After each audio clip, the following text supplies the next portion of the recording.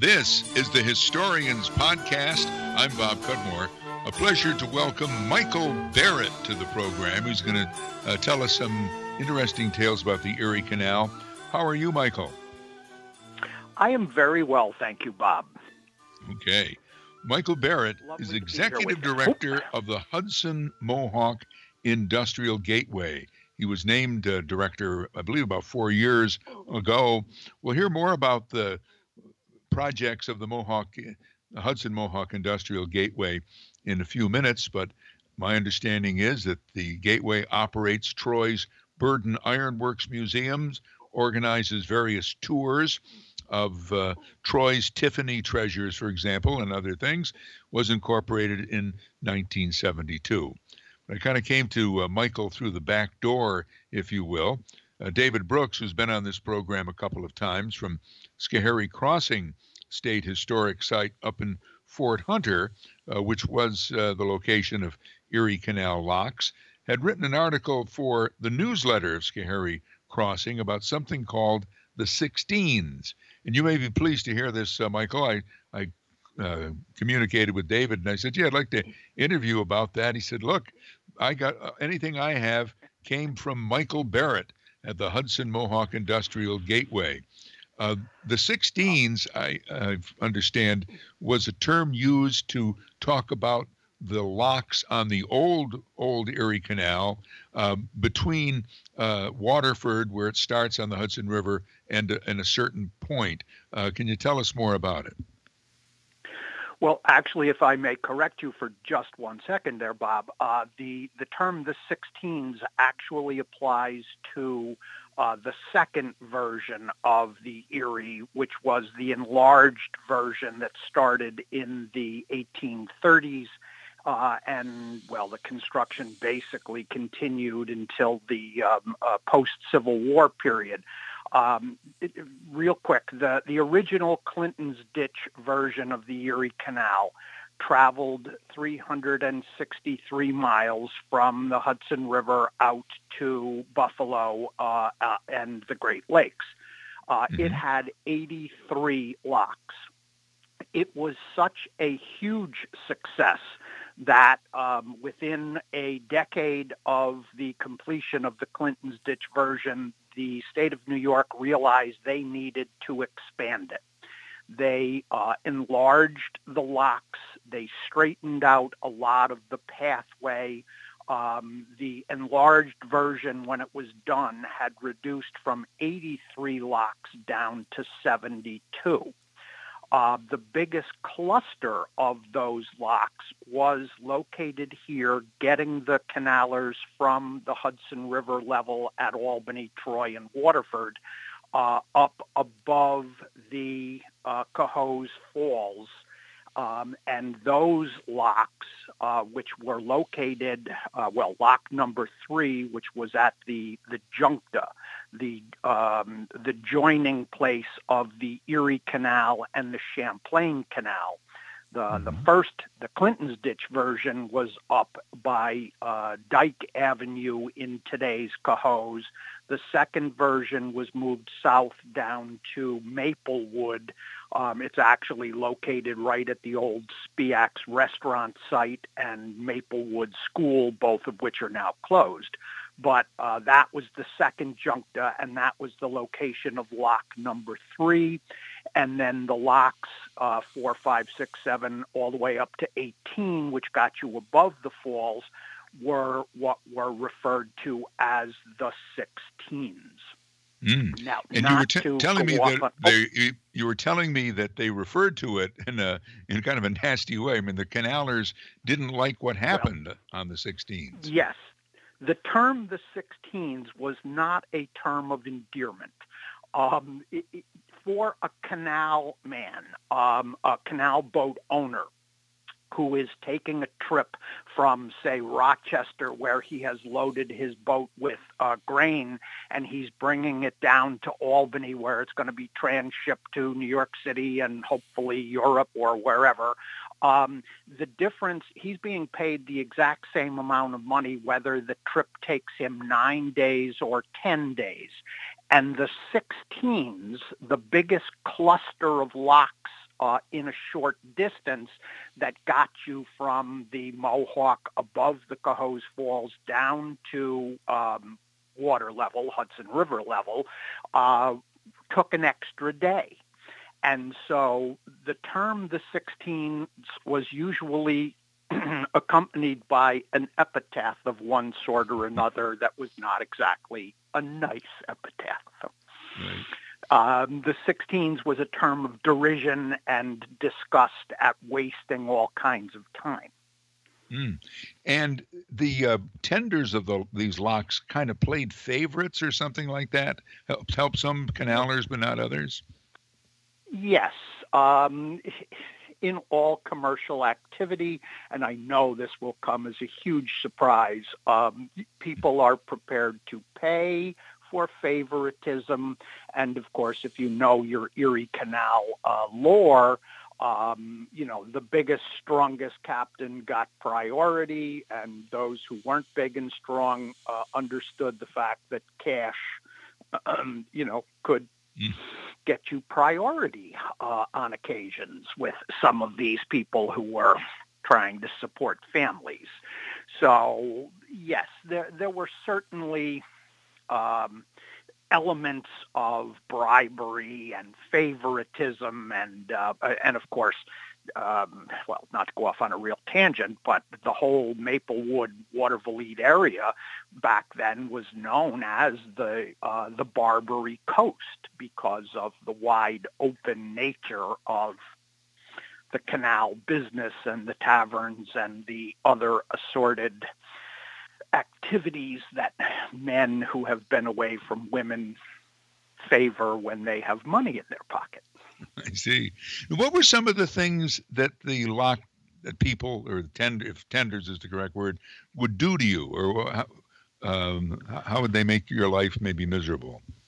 Well, basically, they could just assign you a lock-through order or a priority that was down the list.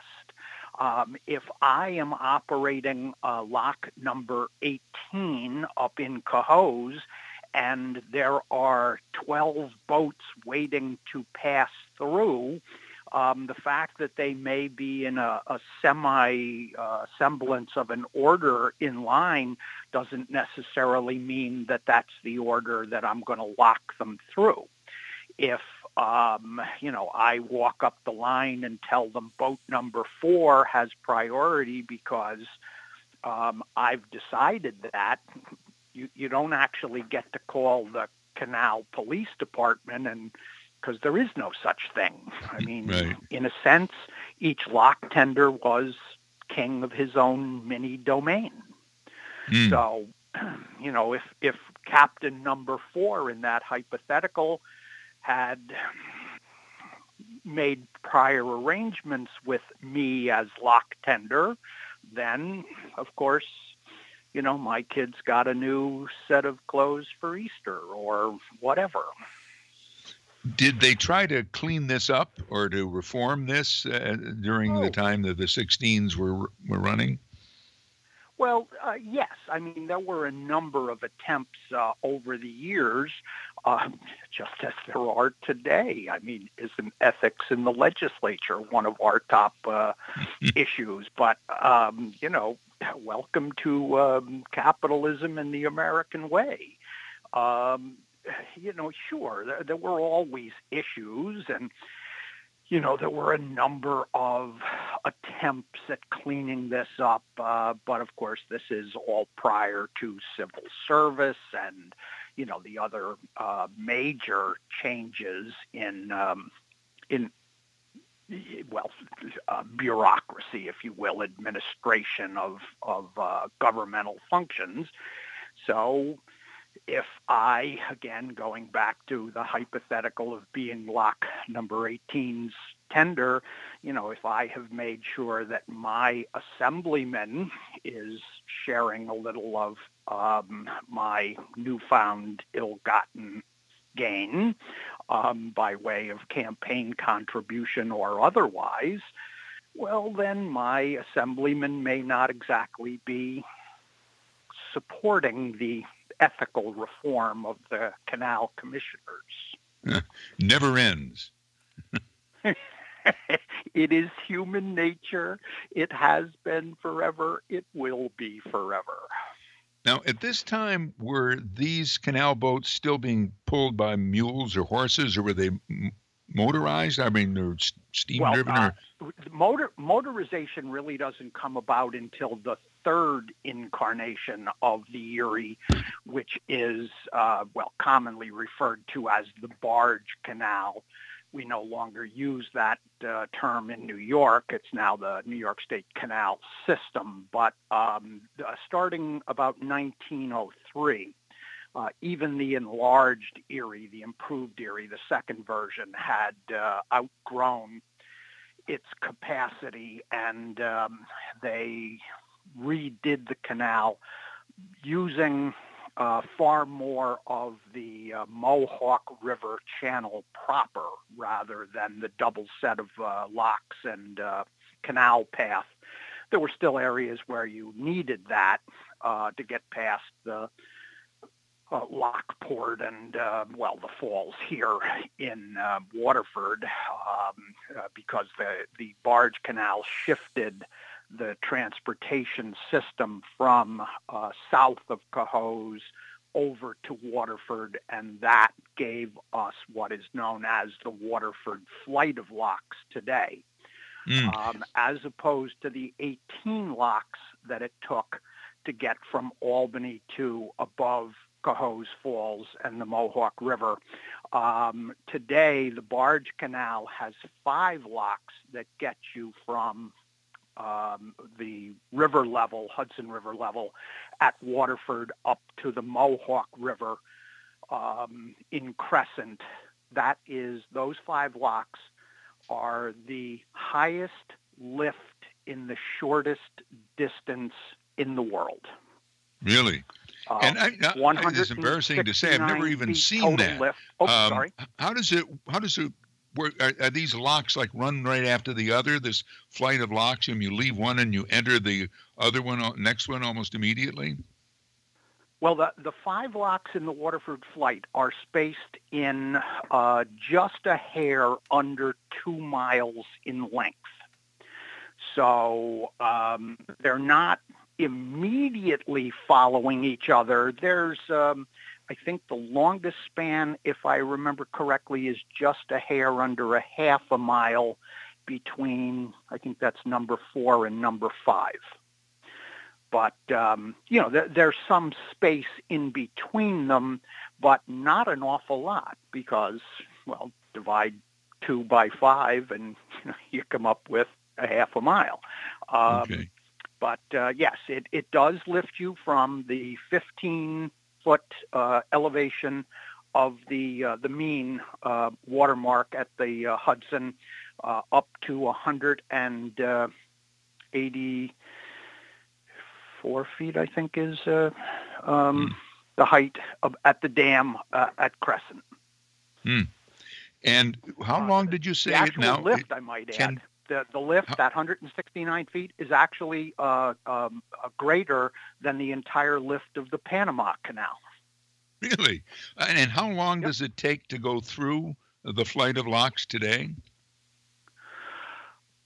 Well, since it's largely smaller pleasure craft now rather than the big cargo vessels, each lock passage is between 20 and 30 minutes. So you're talking a process to get through the full flight of roughly 3 hours, depending on whether the lock above you has been filled or emptied. If you're heading west, and you lock through number 2 and lock number 3 is already filled waiting for traffic to come downstream, then of course they have to drain that lock before you can go into it to be raised up to the next level. So if you're lucky and the locks are all set in whichever direction you're going, filled or emptied, then you can get through a lot quicker. But if it takes an extra 15 minutes to empty the lock ahead of you, then you're going to spend an extra hour. Okay. We're talking with Michael Barrett. He's executive director of the Hudson Mohawk Industrial Gateway. He's explaining to us how the Erie Canal works, especially in its eastern place, going from the Hudson River up to a point on the Mohawk River that today you do through a flight of locks. You used to do it through a series of many more locks called the 16s and so forth. We'll be back with Michael in just a moment. I do want to put in a word for the Historians Podcast. Our 2017 fund drive is underway. We have our GoFundMe campaign. Go to the following website, gofundme.com/historians2017.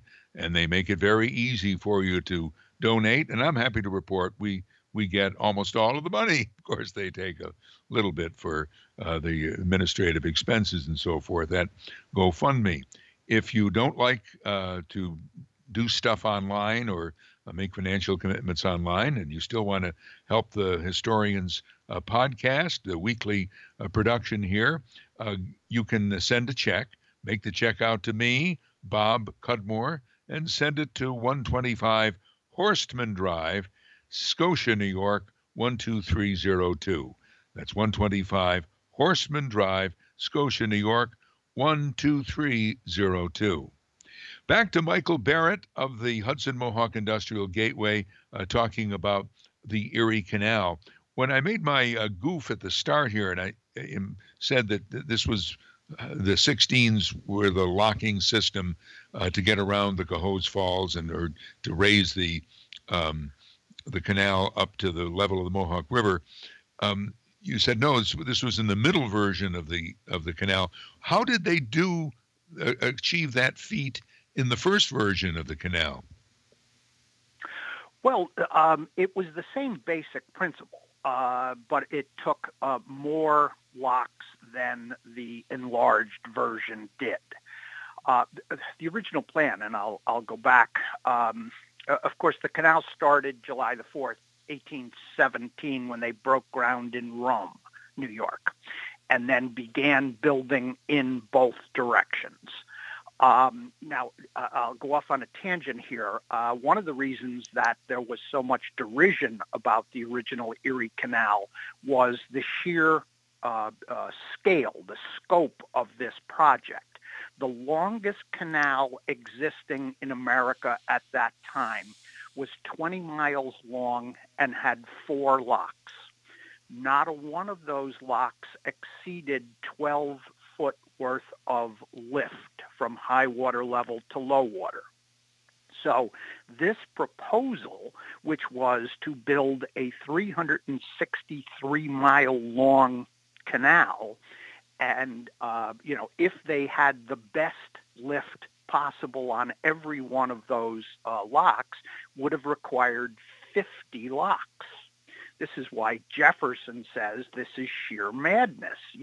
The federal government's not helping you with this. You can't do this.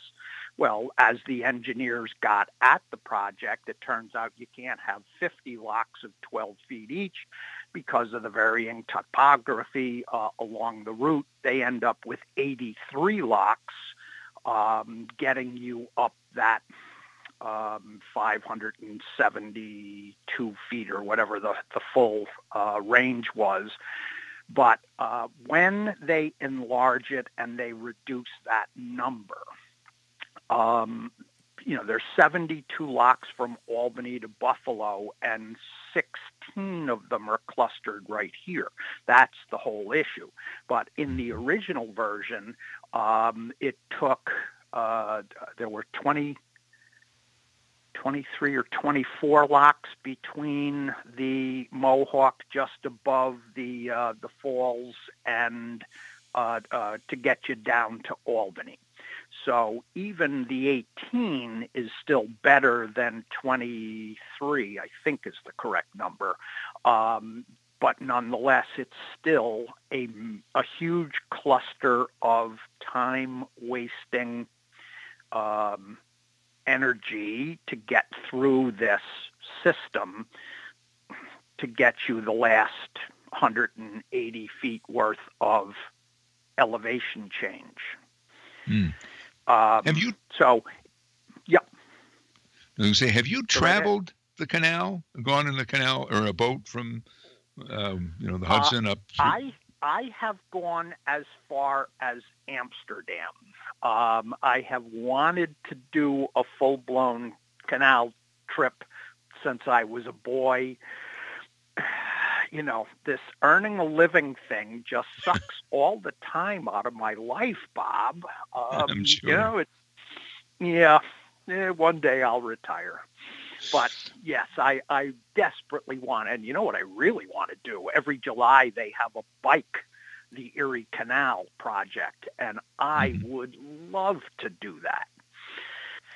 Although I'm 64 now, so yeah. Well, keep at it, may Michael. have fallen off the list. Okay, we have a few minutes left.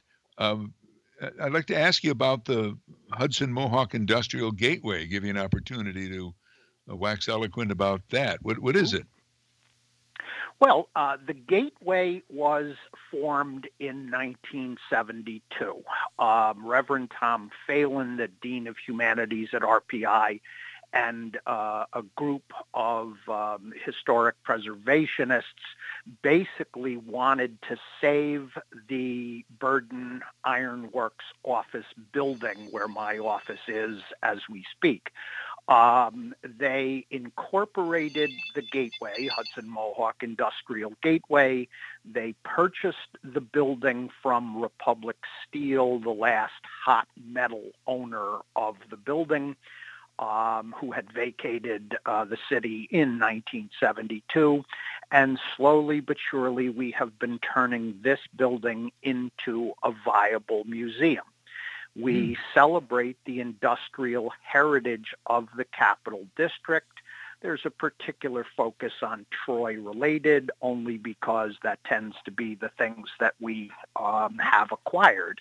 We talk about the iron industry, the steel industry that started here in America in South Troy in February of 1865, the first ever Bessemer steel plant in the New World. We talk about bells. I am sitting in a 1.5-mile radius of the 4 largest bell-making concerns in the New World. It's estimated 100,000 bells were produced by those 4 makers. Almost every major famous bell in American history, other than, of course, the Liberty Bell, that piece of British work that kept cracking, but the replacement Liberty Bell, the Centennial Bell as it's officially called, that hangs in Independence Hall as we speak, was made right here at 22 River Street in Troy, New York. 13,000 pounds. It tolls the hour every day at Independence Hall in Philadelphia. We made the 2,000-pound women's Liberty Bell in 1910 that the suffragettes used as a fundraiser and, consciousness raiser as well as funding for the passage of the 19th Amendment. We've got 70-some thousand bells on a spreadsheet on our website. But going back to our collection, we've got cast iron stoves, we've got steam engines, we have the collar and cuff, the detachable collar and cuff industry was born here in Troy in 1828, Hannah Lord Montague.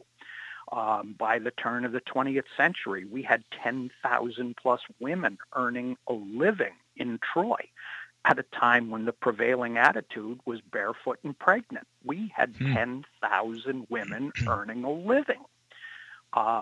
This city was a boom town in the 19th century, early 20th century. I'll mention, in the 1840 federal census, not only are we the 16th largest city in the U.S., we were the 4th wealthiest on a per capita basis.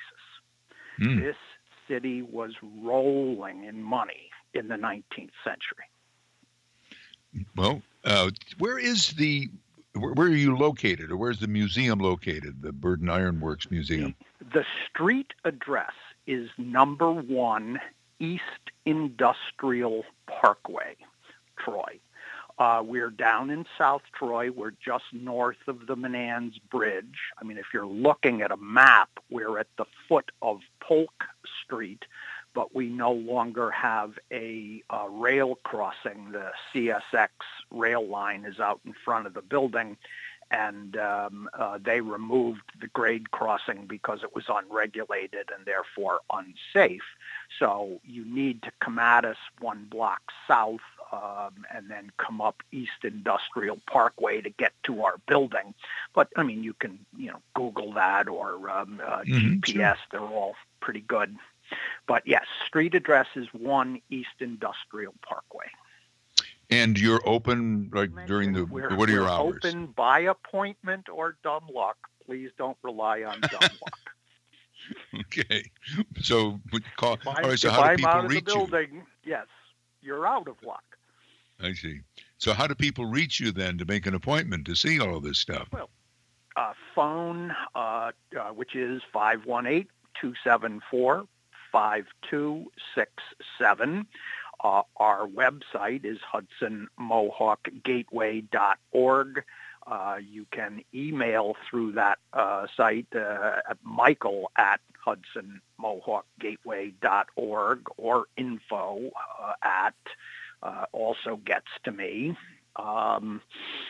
That's pretty much, how we do it. But okay. This is and you've only got a couple of only got a couple of minutes left now. But our topic for most of the conversation, the Erie Canal, and then the subsequent barge canal. I mean, that was really important to Troy.